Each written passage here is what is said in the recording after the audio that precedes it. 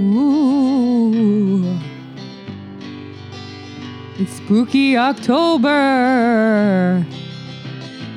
Week 2, I think. Yeah. Is it week 2 of spooky October? It is. Oh. Welcome to this week's edition of An Hour of Your Life. My name is Kim. And my name is Steve. I remembered this time. Thank you very much. It is spooky October. It is spooky. What? That's not the right button. It is. No. Oh, just stop pushing buttons. It's fine. It is spooky October. And this year, we kind of decided that. Thank you. Right? Yeah. This year, we kind of decided, we started with Houdini last week, and we kind of decided it might be fun to just focus on spooky people this year. So depending on your definition of spooky. I mean, I think there's something mildly unnerving at best about all of the people that we are choosing to focus on. They're interesting people. Yeah, they're definitely some. I mean, it's very clear why we have chosen them. We'll put it that way.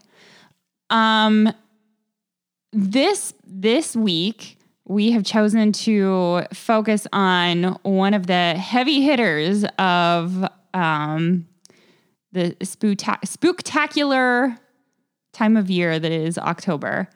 Do you want to tell who it is, or hold on? No. Okay. So, and the reason why, part of the reason why we're doing it this week is because this person's death was this past Saturday for us. It was very recently. So imagine, if you will, Steve, that you're getting ready for your wedding in just a few weeks. Super happy time, right? You're going to marry the love of your life, somebody that you were in love with in your youth. You lost your first spouse, and they were filthy rich. But you're getting ready to marry the person that you were in love with when you were young. And so life looks bright because you've got all this money and you're just kind of getting ready. You pick up the newspaper, you're kind of just scanning over it, and then you catch your fiance's name at the bottom of the page. It's a death notice. We've not even said who we're talking about yet. I know, but how would you feel about that? What would you do? What would you do if that's how you found out that your fiance died? I'd want to see the will. The insurance policies, maybe? You are already rich. Your fiance is pretty much penniless, actually. So, all right. You want to tell our lovely listeners who we're talking about this week? Edgar Allan Poe. The one and only. That is a true story. Edgar Allan Poe's, what would have been his second wife, Sarah Elmira Royster, I think is her last name. We'll get into her. But she was... What's interesting about Poe is... Everything, and there's a lot of mystique about him, but a lot of that, and I'll cover that, we'll get into it, but a lot of what you thought about Poe wasn't true. Yeah. And there's just a lot of myths about Poe. Not that he wasn't mysterious. And Kim was going to basically this week cover his life.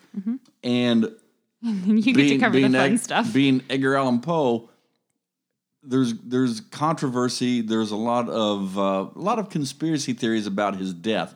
And I'm going to go into the conspiracy theories. Yeah, you get the fun stuff. But he had a very interesting life. He did. And he was a very controversial person throughout his life.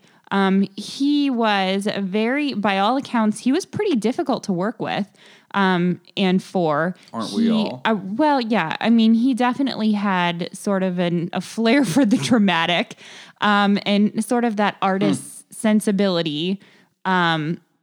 He knew what he liked and he knew what he didn't like, and he was very vocal about both. But he was at one point in time, he was just a little baby.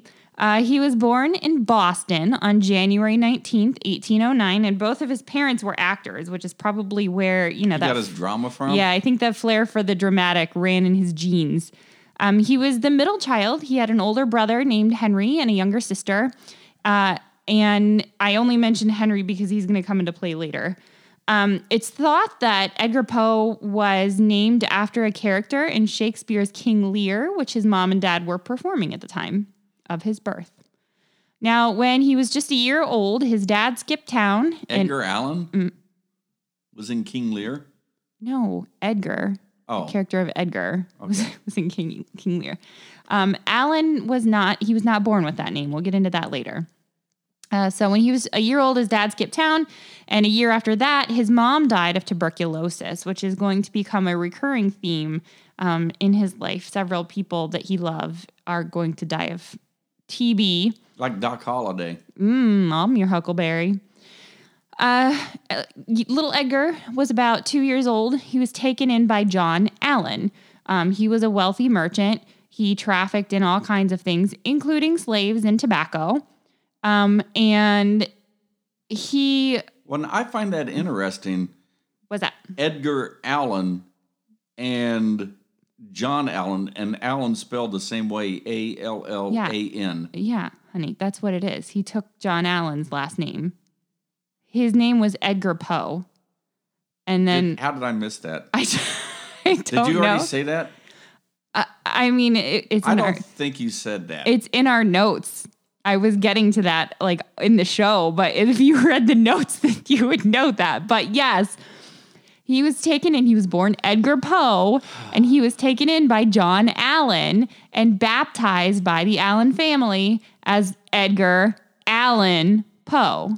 Now you've said it, and now it's clear. If you would have just let me get there. Anyway, he was taken in by them as just being observant here as a ward, but he was never formally adopted, which is going to lead to problems later on. John Allan was kind of a weird father figure. He spoiled Edgar, but he was also super hard on him. He sent Edgar to the best schools all over Europe, but he also had quite a temper. So Poe was fairly well educated? He was very well educated. Okay. Very smart, naturally very smart, and we'll talk about that a little bit later too, but he was naturally very gifted and then received some of the best training that he could get, but John Allan was just very domineering and not always the nicest guy. That's kind of a stereotype for men of this period. I think that's a stereotype that, true or not, that's how I picture it. That it might be, but I mean, there's lots of evidence that he did not treat Poe very kindly. He provided for him financially, but he was not a warm, caring father figure. Kind of like Cinderella. I mean, reverse. Cinderella's dad was awesome. Her stepmom sucked, but yeah, so it was kind of like that. Like John Allan was the sort of the hands-off father figure. He'd pay for your school, but he's not going to go out and play catch with you in the yard. In 1826, Edgar was studying at the University of Virginia, which is a brand new university. And at that point, that's when he got engaged to Sarah Elmira Royster, who we mentioned at the opening. But while he was at the University of Virginia, he was also racking up a ton of gambling debt. And we'll talk about why in a second. John Allan refused to pay off those debts. So Sarah's daddy put his foot down and refused to let her marry Edgar because he really didn't have any prospects. She ended up marrying a very wealthy man while he was away at university. And John Allan really probably should have paid off those debts because they were kind of his fault. He didn't send enough money for school. So he would send clothes and he would send Edgar money for tuition, but he didn't send him money for books. And books are expensive. Books are really expensive. Didn't send him money for books. Didn't really send him money for food. There's a conspiracy theory. When you're on the biology book edition 17, and it changes every year. Anyway. So the conspiracy is the professor changes 2 or 3 words to sell a new book. Okay. Yeah. So Edgar Allan Poe ended up gambling a lot to... some of these books are like $600-$700 a piece. Yeah, they're very expensive. And so he was gambling to get his education, essentially, because his foster father wasn't sending him enough money. But, John was kind of like I said, he was kind of a hard guy. And so he didn't want to pay off those gambling debts for him.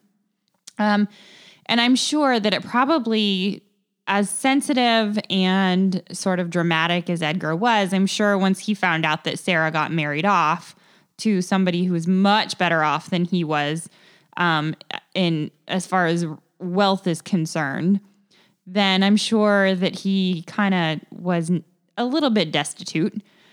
So in 1827, Edgar dropped out of school and he moved to Boston to work as a clerk and a newspaper writer and just kind of doing whatever odd jobs he could find. And then that's when he and John had a major falling out.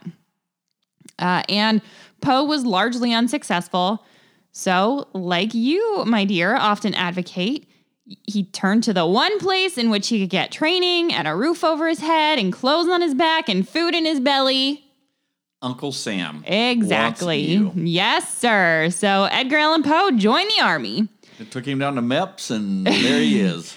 He was only 18 at the time, but Edgar A. Perry was 22. His first duty station was at Fort Independence in Boston, where he made $5 a month, which is only about $115 in today's terms. Well, now let's talk about this. He had a roof. He had food. So that was basically $5 a month just to spend on whatever he wanted. Do you know what a private makes now? Yeah, a brand new private in the Army who just enlists in the United States Army makes about $1,750 a month or so.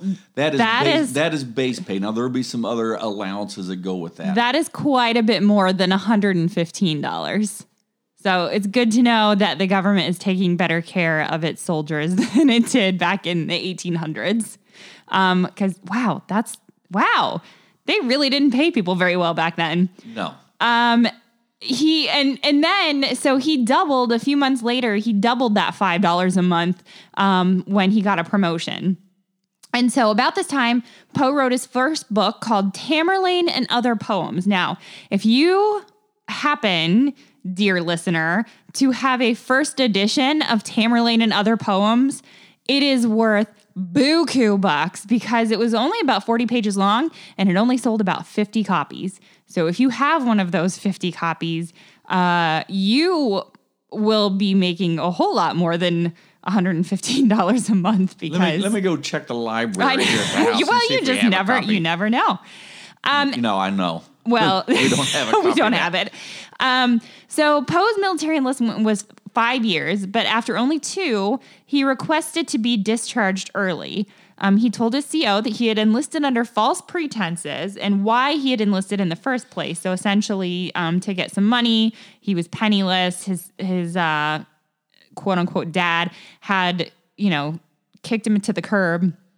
And his lieutenant did feel sorry for him and said that he would release Poe if he reconciled with John Allan.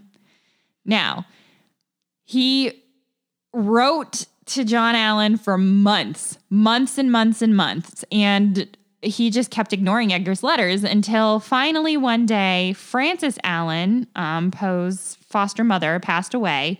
That was February 1829, and Edgar made it to Richmond the day after her burial. So he basically got emergency leave. Yeah. And went to the funeral. Yeah. And at that point, John Allan finally relented and agreed to support the early termination of military service. So they kind of reconciled a little bit. I would imagine that, both were grief-stricken and probably had that heart-to-heart that had needed to happen for several years. And they kind of buried the hatchet a little bit. Now, Poe found a replacement. Okay, you just said bury the hatchet with the movie we just watched. I've got an image right now about burying a hatchet. We just watched The Lighthouse for our 31 Days of Horror. It's a very odd movie. And it's actually based on, I was going to mention, I'm glad that you said something because it's actually based very loosely off of Poe's story of The Lighthouse. Very loosely. It reminded me a lot of The Shining. It did. It's like the Shining at Sea. But if you haven't read The Lighthouse by Edgar Allan Poe, the short story, maybe you should read that and then go watch the movie The Lighthouse, which is very different, but was the story was kind of the inspiration for the movie. It kept my interest. Well, yeah, I mean, it was very weird. Anyway, he found a replacement to serve out the rest of his enlistment term. Is that something that you can actually do? Like, is that a thing that happens? No. So, I mean, I don't know that he necessarily like was required to do that. I think they were just going to let him go, but he was discharged and he found somebody else to serve out the other 3 years for him. Hey, he's like a recruit. Have I got a deal for you, son? Right? Come here. Let's talk about this. Tell you how to make $115 what the Army can a month. do for just $5 a month. Right? Yeah. So I had never heard of anything like that, but it's very well documented that that's what You want happened. to fly airplanes? Just sign right here. Right? I've got the paperwork ready for you to go. So that's not something that you can do. I don't know if apparently things have changed in more ways than one for the military. So at that point, things are starting to get a little weird. I've got to apologize to all my Army recruiter friends out there. That's just another stereotype right there. Things are going to start getting... I got to say, the recruiters that I know and that I work with are very honest and very trustworthy. Okay. Anyway, this is where things are going to get kind of weird, or start to get kind of weird. So after he got out of the Army, Edgar moved to Boston to live with his biological dad's sister, Maria Poe Clem. She was a widow and she had 2 children. And she loved Edgar like a son, and he loved her like a mother. In fact, his poem, To My Mother, was written for her. So this is the text of that poem. It's not very long. It says, because I feel that in the heavens above, the angels whispering to one another can find among their burning terms of love none so devotional as that of mother. Therefore, by that dear name I long have called you, you who are more than a mother unto me, and fill my heart of hearts where death installed you in setting my Virginia's spirit free. My mother, my own mother, who died early, was but the mother of myself, but you are mother to the one I loved so dearly, and thus are dearer than the mother I knew, by that infinity with which my wife was dearer to my soul than its soul life.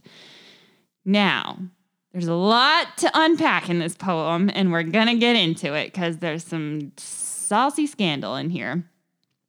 But we'll get back to it.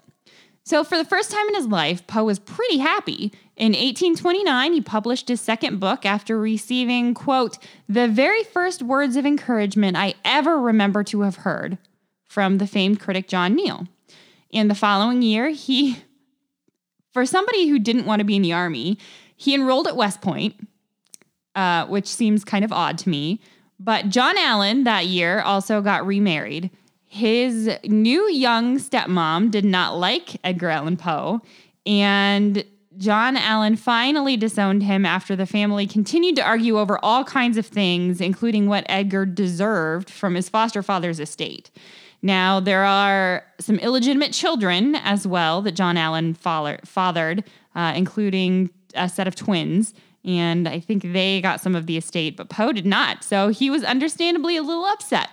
And he told John Allen that if you don't help me get out of West Point, I'll get myself kicked out. And so sure enough, in one term, Poe got 44 offenses and 106 demerits. I don't know how hard that is to get, but it sounds pretty intense. And then the next term, he racked up 66 offenses in 1 month. So that's two a day. 2 a day. He was court-martialed and kicked out in 1831. With 6 spares yeah, for lunch. with a few extra ones. He was court-martialed and kicked out in 1831 after refusing to attend formations, classes, or church. I'm not going to do it, and you can't make me. Allegedly. Now, there's no actual written documentation anywhere at West Point, but some of his classmates would say that Poe would report for drills wearing only a belt and a smile. So he knew that he was going to get kicked out, and he knew exactly what he had to do to accomplish the means to an end, and so he did. But while he was at West Point, his fellow cadets had raised the equivalent of more than $4,100 to help Poe publish his third book, which he did upon moving to New York after his discharge. And he respectfully dedicated that book to the U.S. Corps of Cadets, who probably thought those poems would be similar to the satirical ones that he'd written about officers while at West Point. But at this point, he's Edgar Allan Poe, and they're not satirical at all. They're probably dark and sad and macabre and ugh. Now, in 1831, his older brother Henry, that we mentioned earlier, his biological older brother, died partially due to alcoholism. It's kind of important at this point to mention also that Poe's biological father was an alcoholic. Henry was a raging alcoholic, and Poe returned to Baltimore, and he really started to pursue writing at this point in his life. And I'll cover a little bit more about Poe's drinking habits. Yeah, I'm going to touch on it, but yeah, you'll go a little bit more into it. He was actually one of the first people to make a living by writing alone, even though it really wasn't much of a living. Poe actually spent most of his life in poverty, and it was kind of a rough time to embark on a career in authorship anyway, because there wasn't really any international copyright law. So a lot of publishers would just reprint stuff from British writers rather than pay more for original works from American authors. And the nation was also in a financial depression at this time. There's a lot of reasons for that, and we don't have time to get into all of it. So, but the bottom line is life was not necessarily great. It was a hard living. He very cutthroat, very competitive, and he didn't make a lot of money. Periodicals, so monthly, weekly magazines were big during this time. And Poe kind of had the birth of a dream of owning his own literary magazine at this point. And that was a dream that he would continue to chase for the rest of his life. So after working for a while on poetry, Edgar turned his attention to prose, which is what eventually made him famous. It was then that he started to get more attention from literary circles, men's of note. He won several awards and became the assistant editor of the Southern Literary Messenger, which was a big deal. Unfortunately, after a few weeks, he was discharged for being drunk. And it's at this point in our story that I think we need to address some of the myths that will come into play later. Now, first of all, Poe probably didn't use opium, and a lot of people think that he did, and that's kind of one of the myths and the mysteriousness that Steve mentioned at the beginning of the show. The people that said at the time, people that said that Poe was an opium addict or even just used opium weren't exactly his friends.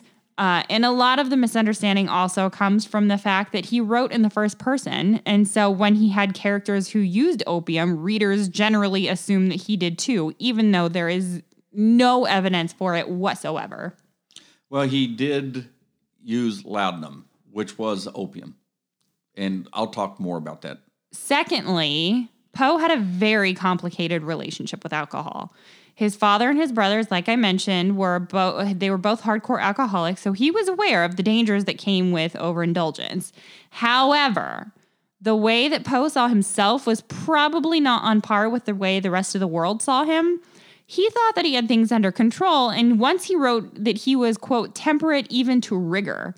And it's true that he would go for long periods without drinking, but when he did drink, it was often to dangerous and embarrassing excess. That could come into play later. That will come into play later. Now, at any rate, he eventually got his job back at the Southern Literary Messenger, but not before he got married. So remember Maria Clem, the aunt, and the one that he thought of as a second mother, and that he wrote about in that poem, To My Mother? You remember Virginia in that poem? Well, that is Maria Clem's daughter. So that means that Virginia and Edgar are first cousins. First cousins. Now, which was legal. Then. Yes. And even in some states in the United States today, marrying your first cousin is legal. Probably some of the southern states, which is probably, I think probably it. Now, it was less shocking even at the time, than the idea that he was 26 and she was 13. Now, it might also creep you out to know that he called her sis. However, it's rumored that they never consummated their marriage, although he did love her very deeply. On what kind of a level, I don't know. The one surviving letter that he wrote to her is not anything salacious. There's nothing. It's very endearing and very sweet. And it's something that that a doting older brother might write to a little sister. So it's a very odd and unique relationship. Okay. Just a quick little search right here, and I'm not going to hit all the states. Alabama, yes. Alaska, These are states where you can marry your first cousin. Alaska, yes. Arizona, but only if both parties are 65 or older or one is infertile. And So you can marry your first cousin, you just can't breed. Yeah. Yeah, okay. And, I mean, there's more states, but I'm just saying it is legal. So in it's some not, states. it's really. Yeah. Here in Ohio, you cannot be any closer than second cousins. So. And they ask you. They do. When we got married, we had to affirm that we were no closer than second cousins. We're not even that close. So anyway.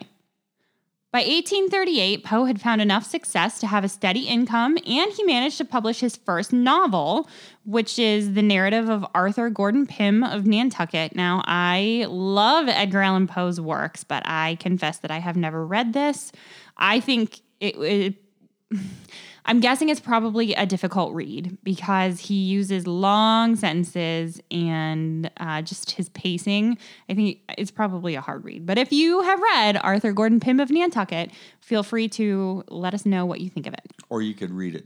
I don't really have time to read an Edgar Allan Poe novel right now, but someday maybe. The next year, in 1839, he published his 2-volume set, Tales of the Grotesque and Arabesque. He job hopped a bit, and then in 1840, he announced his plans to start his own periodical. And then the good times came to an end.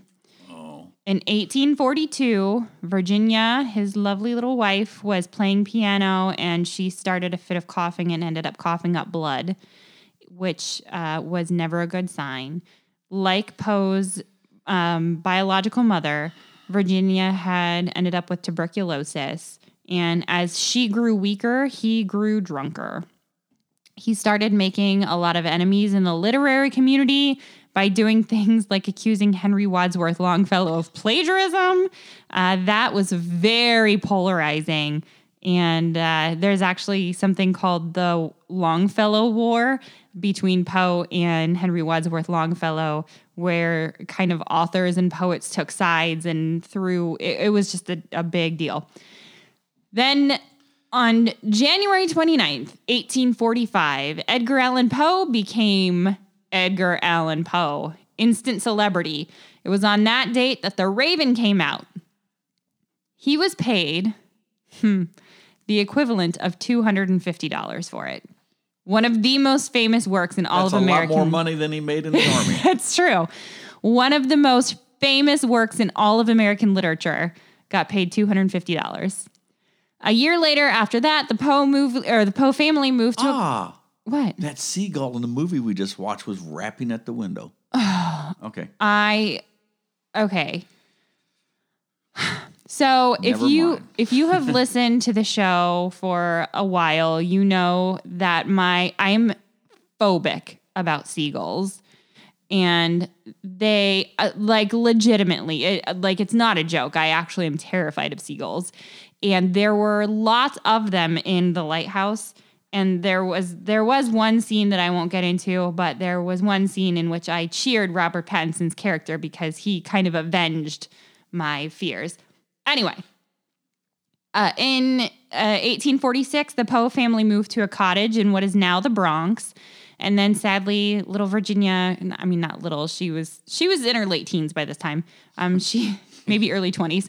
She died in 1847. But let me just say right here, in this period, marrying young like that was not uncommon. My grandmother was married at 14, and that was not anything unusual or uncommon. It was just the way it was back then. Yeah, I think the big deal my grandmother wasn't, in the 1840s. She was born in like 1897, 1898, 99, something like that. So it really wasn't. I think the big deal was that he was twice her age, but I don't even think that was that uncommon. No, but it was a big deal. Yeah. It was a big, it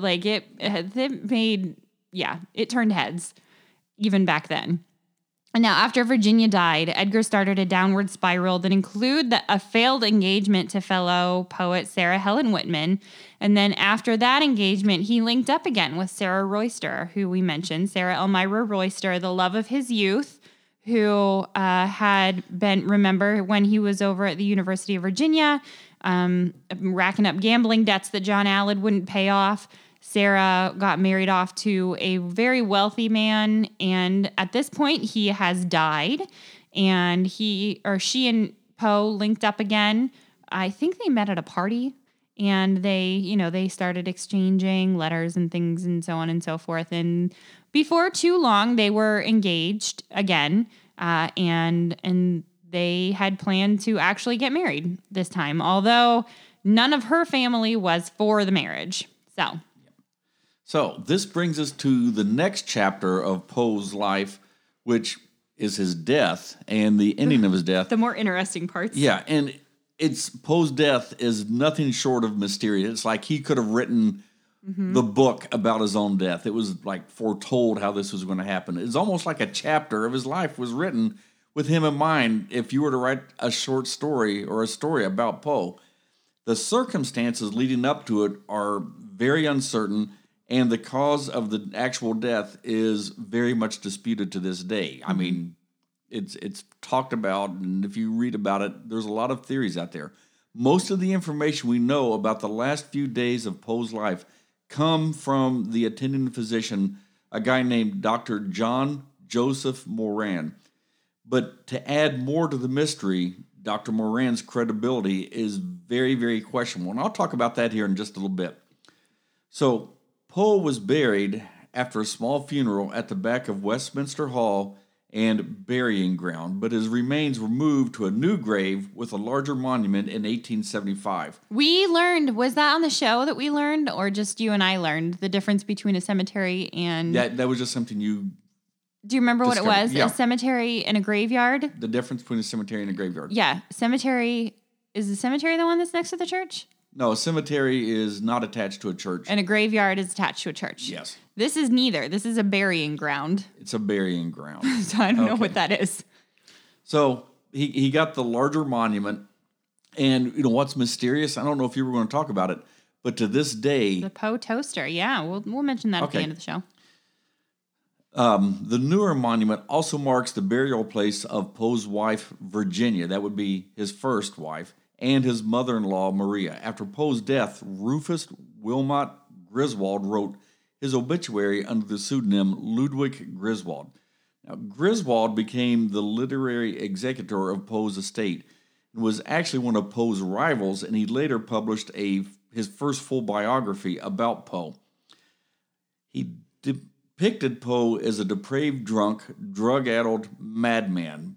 It's probably because of Griswold's biography of Poe, of where we get this stereotype and how people have come to believe this image of Poe. But there's enough friends, there's enough other documentation that, some of this stuff is true, and it looks like Griswold just greatly embellished. Exaggerated it, to bring Poe down, because they were rivals with this. So he was trying to bring Poe down a notch.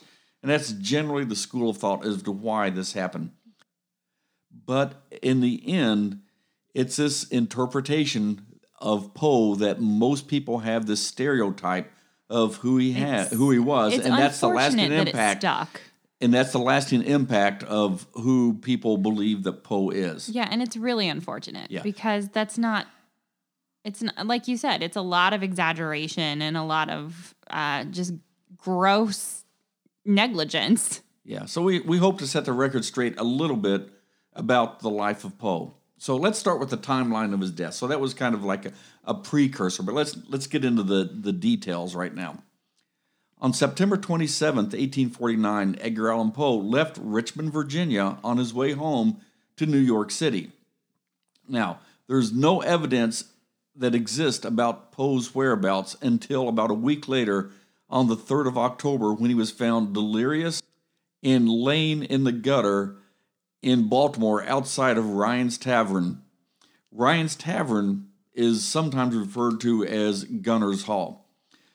Now, a man named Joseph W. Walker found him and sent a letter requesting help from acquaintance of Poe, a Dr. Joseph E. Snodgrass.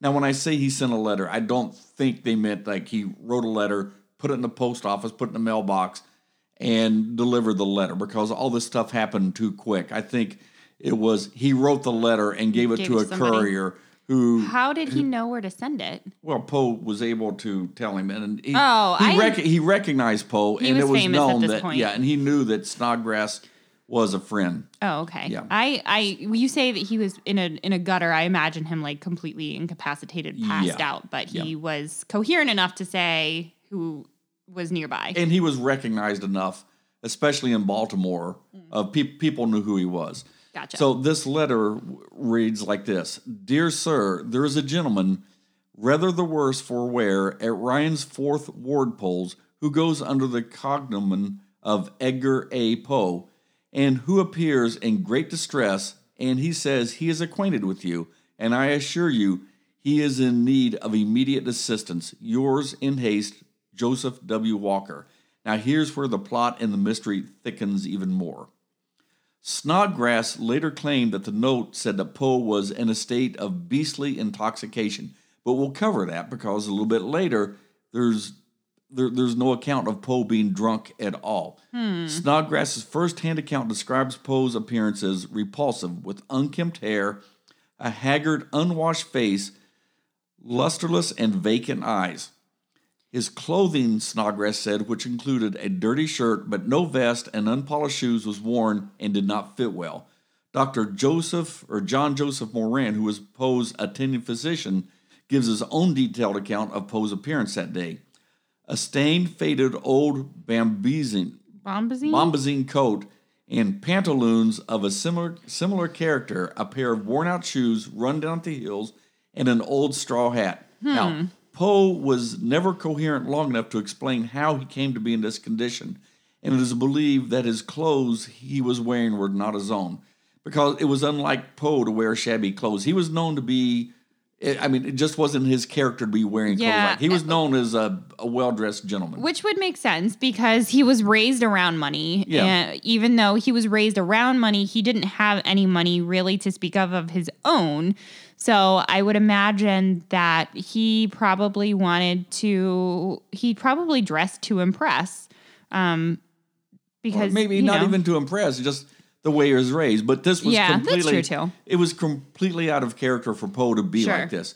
So Moran cared for Poe at the for-profit Washington College Hospital on Broadway and Fayette Street. He was denied any visitors and was confined in a prison-like room with barred windows in a section of the building reserved for drunk people. Here, it's really important to note that at this time that the doctor did not believe Poe was drunk in his initial assessment that he wrote and he talked about Poe that was recorded, but he was placed in this ward anyway. Do you have any thoughts of your own as to why? No, I don't know why, except maybe that was a place where they could isolate him for whatever reason. I don't know. Interesting. The doctor also noted that Poe had symptoms that were similar and would relate to head trauma, and that could be like the glazed look and the condition that he was in. Yeah. In fact, it was noted that there was no odor of alcohol on Poe at all. So these were the first reports that were said and told about Poe's initial admittance to the hospital. Interesting. Poe is said to have repeatedly called out the name Reynolds on the night before his death. Now, here's where the mystery gets deeper. No one has ever been able to identify who Reynolds was. One possibility is that he was recalling an encounter with Jeremiah N. Reynolds, a newspaper editor and explorer who may inspire the novel The Narrative of Arthur Gordon Pym of Nantucket. Maybe I need to read that novel. Maybe I can solve the mystery. Another possibility is Henry R. Reynolds, one of the judges overseeing the 4th Ward polls at Ryan's Tavern, who may have met Poe on Election Day, because this was Election Day where he was. And it's also, I think, important to note that at this time, the tavern was also a polling place. Yeah. Oh, yeah, because they mentioned that in the note. Yeah. The note said Ryan's 4th Ward polls. Yeah, so it was a tavern and a poll, which wasn't uncommon. Yeah, back in the day. I wish you could still have bars This is where it was found places. in the gutter outside the tavern. Yeah. Wouldn't that be nice if we could still have bars as polling places today? Yeah. So, was this a clue to his death? Don't know. Poe may have instead been calling for Herring, as Poe had an uncle-in-law in Baltimore named Henry Herring. In later accounts, Moran avoided reference to Reynolds, but mentioned a visit by a Mrs. Herring. That's so interesting because Herring and Reynolds sound nothing alike. Nothing alike. Okay. Yeah, it doesn't. So where did that come from? I don't know, and no one knows. He also claimed that he attempted to cheer up Poe during one of the few times he was awake.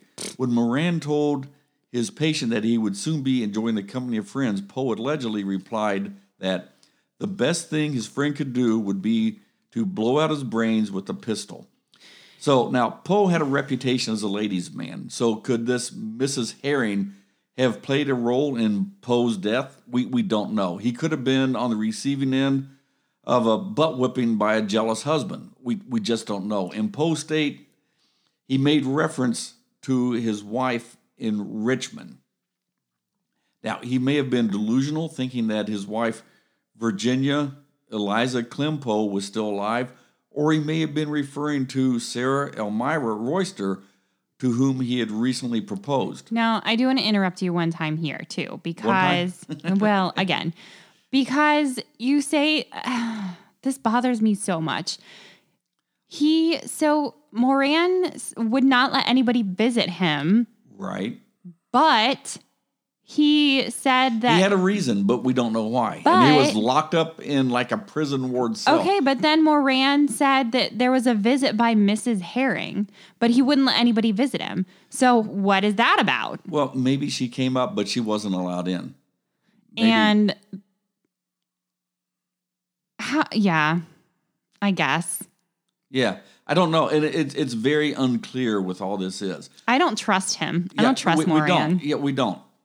He sounds sketchy as heck. Yeah. I mean, like I said, there's a reason that he had him, even though he wasn't drunk, locked up like basically in a prison cell. Yeah, I don't trust him. And wouldn't allow visitors. So he's up to something. He's up to something. So I think he definitely has played a part in all this. One theory is that Sarah Royster's brothers may have played a part in Poe's death. Now remember, as you said, Poe was engaged to her, but her brothers really didn't like... Nobody in her family did. Nobody in her family did. He was not... I mean, being an author was, like I said, even though he was one of the first people to kind of make his living as an author, it was not a real prestigious position. Yeah.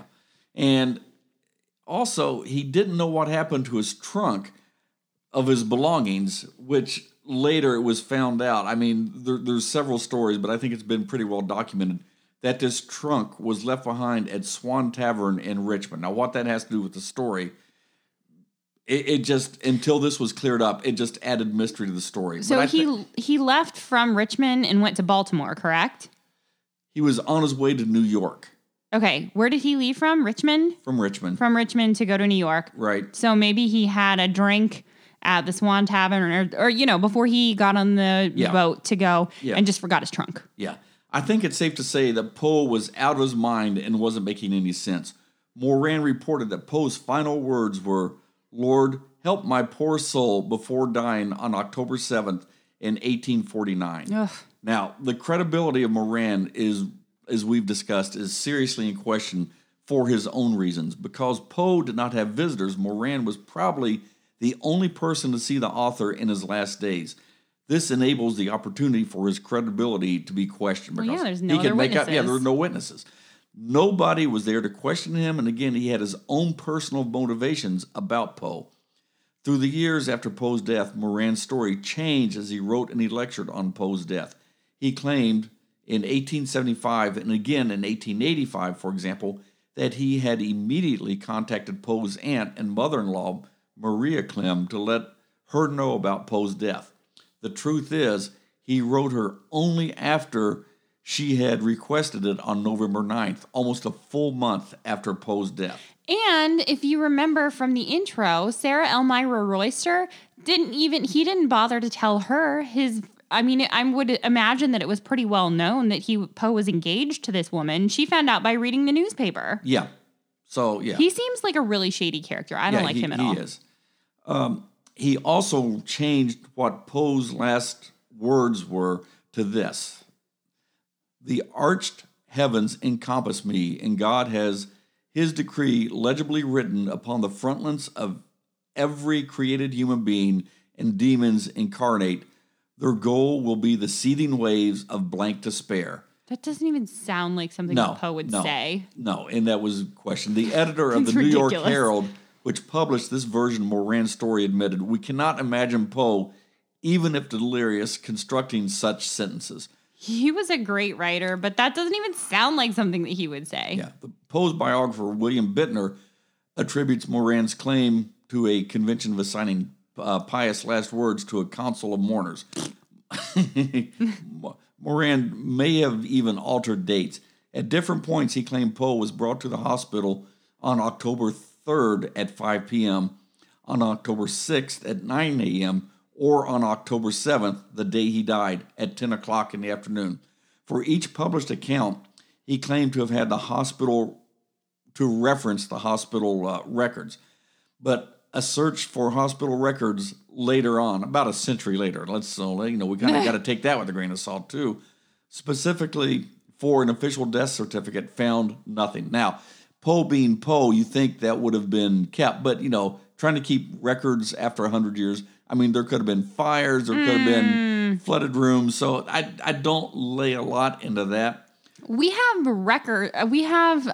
firsthand accounts and records and the letter. We have letters that he's written and all kinds of stuff that's unofficial. Yeah, but that we still have. But that was stuff that Poe's people had kept. This was public documents in the hospital. I don't know. Some critics claim Moran's inconsistencies and errors were due only to a lapse of memory, an incoherent desire to romanticize, or even just a plain old senility. Well, if you're a doctor, you don't need to be senile. No, you don't. At the time he wrote and published his last account in 1885, Moran was 65 years old. With all these controversies, we're going to add to them. As you can guess, there's some conspiracy theories about Poe's death. Would you expect anything less with Edgar Allan Poe? Funny that Moran was 65 and they're calling him senile. That's that's not that old. Lead poison. There's a lot of different factors back in the day. Okay. So let's look at some of the more popular theories about how he died. Yeah. Okay. Suicide. That has been suggested. It's been suggested that Poe's death may have resulted from suicide related to depression. In 1848, he did almost die from an overdose of laudanum. So he wasn't addicted, but he used laudanum, which was used for medicine. Right. Basically. It was not a recreational drug. No, it wasn't a recreational drug. And he would not have taken it recreationally. But it would have been an opiate. Still, he could have been addicted to it. But it appears he was under control. Yeah. So it's not clear if it was a true suicide or just he drank a little too much. I'm going to go out on a limb here and say this theory doesn't hold a lot of water because he had an upcoming marriage to the woman that he'd wanted to be with many, many years before.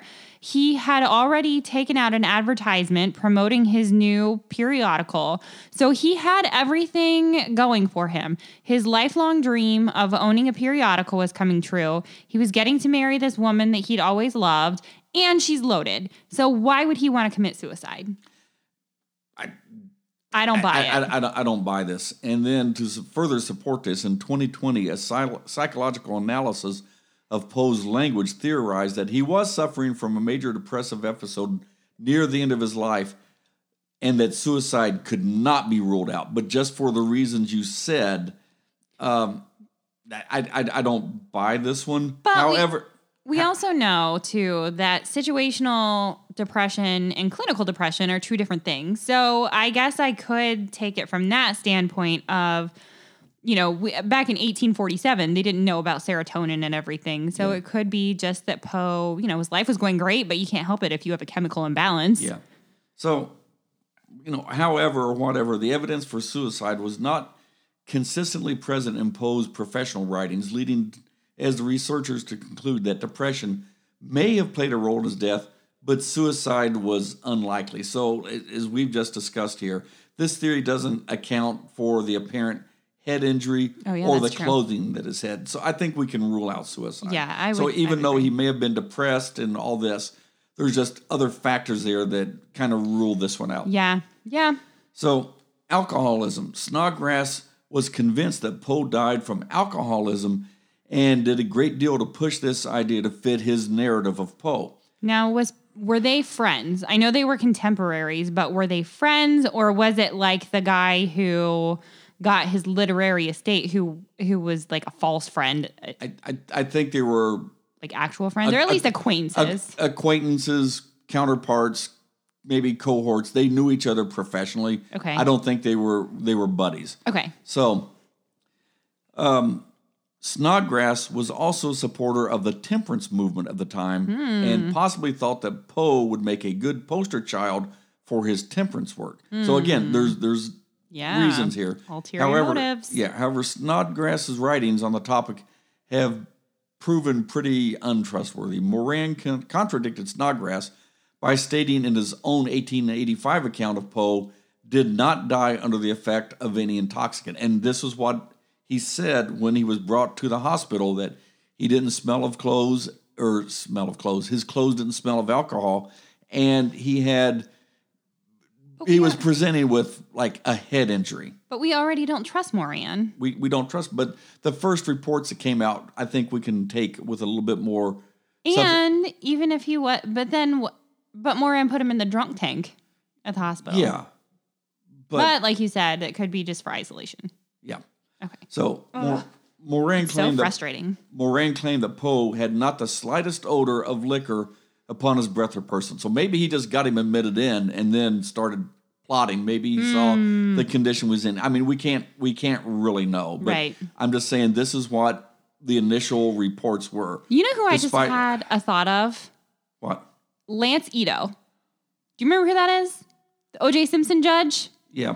I feel like this is, I don't know if you remember, but like when Lance Ito was presiding over that case, it kind of seemed like everybody was on, this is your chance to become famous. And I kind of feel like that's what Moran is with Poe. Yeah, like this is his turn to become famous. Yeah, and like so maybe he got him admitted in and then he started plotting and thinking of this. Right. So even so, so Moran said that Poe had not the slightest odor of liquor upon his breath or person. So his clothes weren't, reeking of alcohol or anything like that. Even so, some newspapers at the time reported Poe's death as congestion of the brain or cerebral inflammation. Now, these were euphemisms at the time for deaths for which people deemed disgraceful causes of death, such as alcoholism. So, it was reported, and how did the newspapers get this? Was it leaked by Snodgrass? Was it leaked by Moran? Don't know, but this is what the newspapers. It was definitely Moran. Yeah. Some believe Poe had a severe susceptibility to alcohol and became drunk after one glass of wine. Now, we didn't report on this. We didn't write or state any of this, but in the research, it was noted that even like one glass of champagne could get Poe drunk, even though he might stay drunk for a while. So he could have... had a little bit and just a little bit went too far. He only drank during difficult periods of his life, and sometimes he went several months at a time without alcohol, according to his friends. Adding further confusion about the frequency of Poe's use of alcohol was his own membership in the Sons of Temperance at the time of his death. Now, William Glenn, who administered Poe's pledge, wrote years later that the temperance community had no reason to believe that Poe had violated the pledge while in Richmond. So, but we got to take that for what it's worth. Because we've all been out at a restaurant and we've seen people having a drink, and when they see you, they try to hide the drink because they don't want you to know that they're having a beer or a drink as people are walking by. So I'm just saying, we don't know what Poe did like that. Yeah, he himself, though, like we said that he was he was sober to a fault, even to rigor, he said. So he I don't know. Even with this, there is enough evidence that Poe did drink a lot at times, and with this evidence, I mean, there was a good chance that he was an alcoholic, but he would cut it off and then just go on binges. So there is it's pure speculation, but there is a chance that he had a lot of the disease that is associated with alcoholism, but I don't think he died of alcoholism. because the first reports when he was admitted to the hospital, he wasn't drunk or anything like that. Yeah. And he wasn't smelling of alcohol. If he had lived, possibly he may have died from complications of alcohol later, but at his time of death in October, on October 7th, I don't believe he died of alcoholism. Now, suggestions of drug overdose have also been proven to be untrue.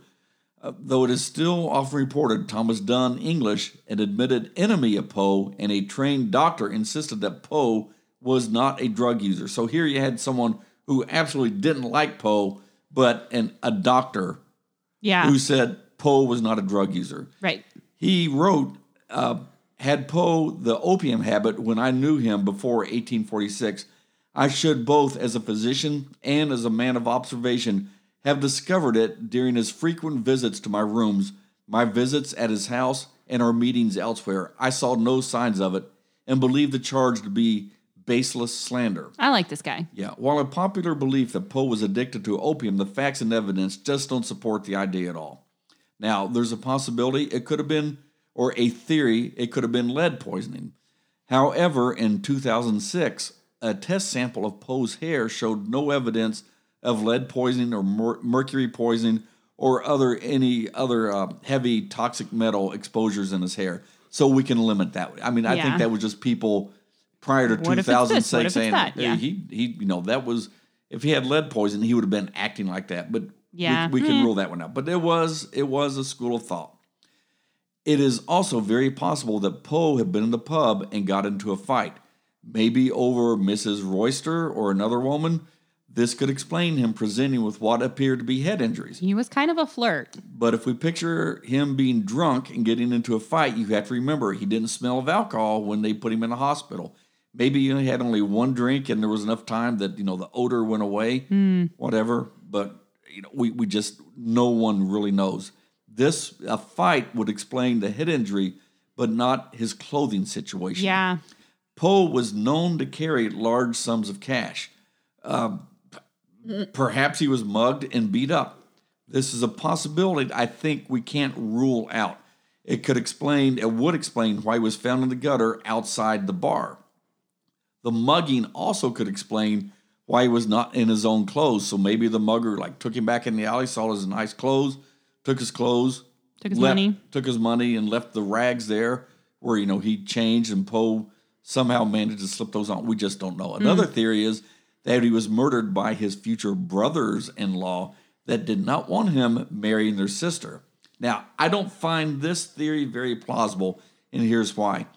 There's some evidence that he did make it to Philadelphia. There's some people believe that he went from Richmond and went to Philadelphia on his way to New York, but for some unknown reason returned back to Baltimore. And I've even read some accounts that the trunk was left in Philadelphia, but I think that's been established now that it never even made the train. So why didn't it make a train? More mystery. But again, for some unknown reason, he returned to Baltimore. Whatever the reason, if he made it to Philadelphia or not, he was in Baltimore. So Baltimore was an unplanned or unexpected stop. Oh, yeah, because he was going to New York. He was going to New York. So his future brothers-in-law would have had no clue that he was going to Baltimore. And he wasn't supposed to be there. So, it's possible that they followed him, waiting on their chance to jump him and kill him. But I really find this unlikely because to follow him for that long, Poe, I think, would have noticed.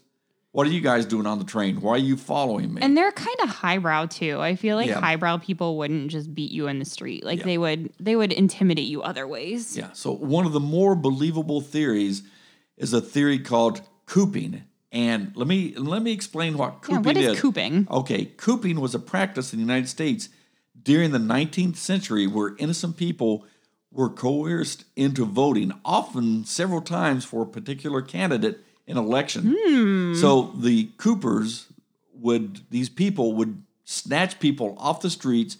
They kept them in a room called the coop and gave them alcohol or drugs in order for them to follow orders. If they refused to cooperate, they would be beaten or even killed. Wow. Victims were often forced to change clothes and were forced to wear wigs, fake beards, mustaches as disguises so that they could be taken back to the same polling places, and maybe the voting officials wouldn't recognize him. Whoa. Yeah. We talk about the election now. Yeah, Holy cow. Yeah. So when taken back, so people wouldn't recognize him, so they could take him back again and again to vote. Now, this theory is highly plausible because it is documented this happened, and it happened frequently, and it happened often. Wow. Poe was, after all, found on the street on Election Day, and the place where he was found was Ryan's 4th Ward polls, and Ryan's 4th Ward polls were both a bar and a place for voting. Now, add to this the notoriously violent and corrupt nature of Baltimore elections at the time, and you have a scenario in which Poe may very well have been kidnapped, drugged, and beaten to death in a voter fraud scheme. Wow. Now, so I think this is a real possibility. It explains the head injury. It explains the clothing. It explains the lack of odor of alcohol in his breath because he could have been drugged, and so he was in that stupor. Yeah. And I think this is a plausible scenario to this.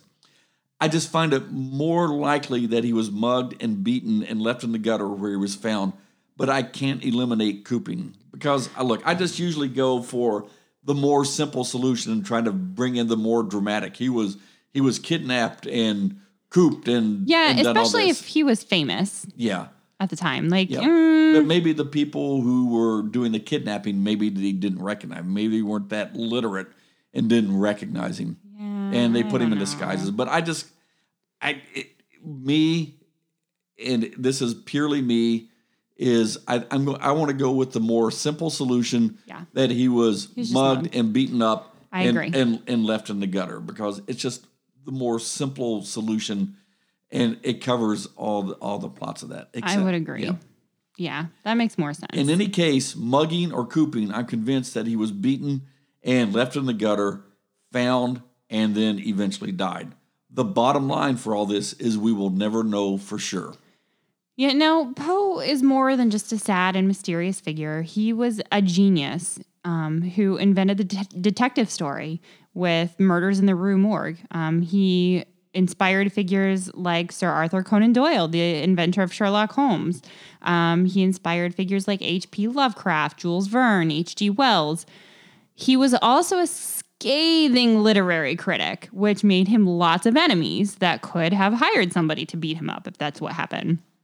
But he also, a lot of people may not know that he loved cryptography, and his story, The Gold Bug, would influence famed cryptologist William Friedman, who's the one he deciphered Japan's purple code during World War II. And in fact, Poe was so good at writing ciphers that one wasn't solved until 2000. I bet they used a computer too. I don't know. But a long time. And then you mentioned the Poe toaster earlier, and this just adds more mystery to Edgar Allan Poe. I kind of want to end on this story. So from 1949 until 2009, someone would leave a bottle of cognac and 3 roses on Poe's grave for his birthday. Now, we don't know why cognac, because it's never mentioned in any of his stories. But the 3 roses, they think one for Poe, one for Maria Clem, and one for Virginia Clem. They're all buried together. The Poe toaster, as he came to be known because he would toast with a bottle of cognac, would dress all in black with a large hat and a white scarf. And a few people have come forward to say that they were the Poe toaster, but honestly, nobody knows for sure who it was. And from 2009, unfortunately, which was the bicentennial of Edgar Allan Poe's birth, until 2016, though, nobody carried out the ceremony. It just stopped. 2009 was the last year. But in 2016, the Maryland Historical Society began a formal event and even auditioned for the next toaster. And so now it is a pretty significant celebration. And the office of the Poe toaster, I don't know if it's still a mystery or not, but, it is something that they do every year. And they have a very, like a party in honor of Edgar Allan Poe. Wow. What a really, truly interesting He really person is fascinating. He was, and it's the right time of the year to be talking about Absolutely. Edgar Allan Poe. Yeah. All right. If you have a favorite Poe story, or if you've ever seen the Poe toaster do his little ritual at sometime around midnight on Edgar Allan Poe's birthday, write to us at alosthour@gmail.com. We would love to hear your insight. You can also find us on the socials, Twitter at A Lost Hour, and then Instagram and Facebook, An Hour of Your Life. And you can now find us on iHeartRadio. Yeah, we have a new platform. Finally, we're on iHeartRadio, so you can find us on iTunes, iHeartRadio, Stitcher, Spotify, all the things. Now, the best thing you can do for us is to leave us a good positive review, and more important than that, share us. Yeah, share us tell with your your friends. Tell your friends about us.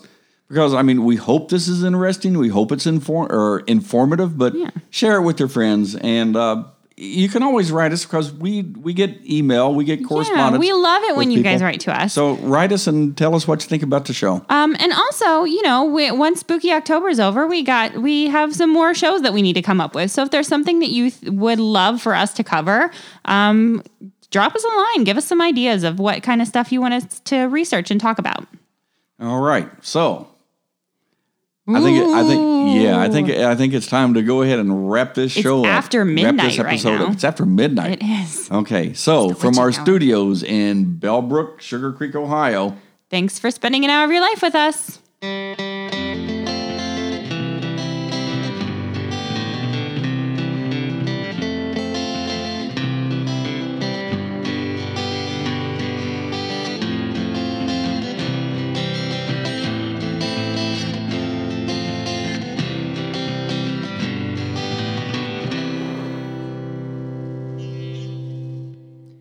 Sources for this week's episode include openculture.com, Wikipedia, Smithsonian Magazine, and Kim's degree as a literary arts major at Wright State University.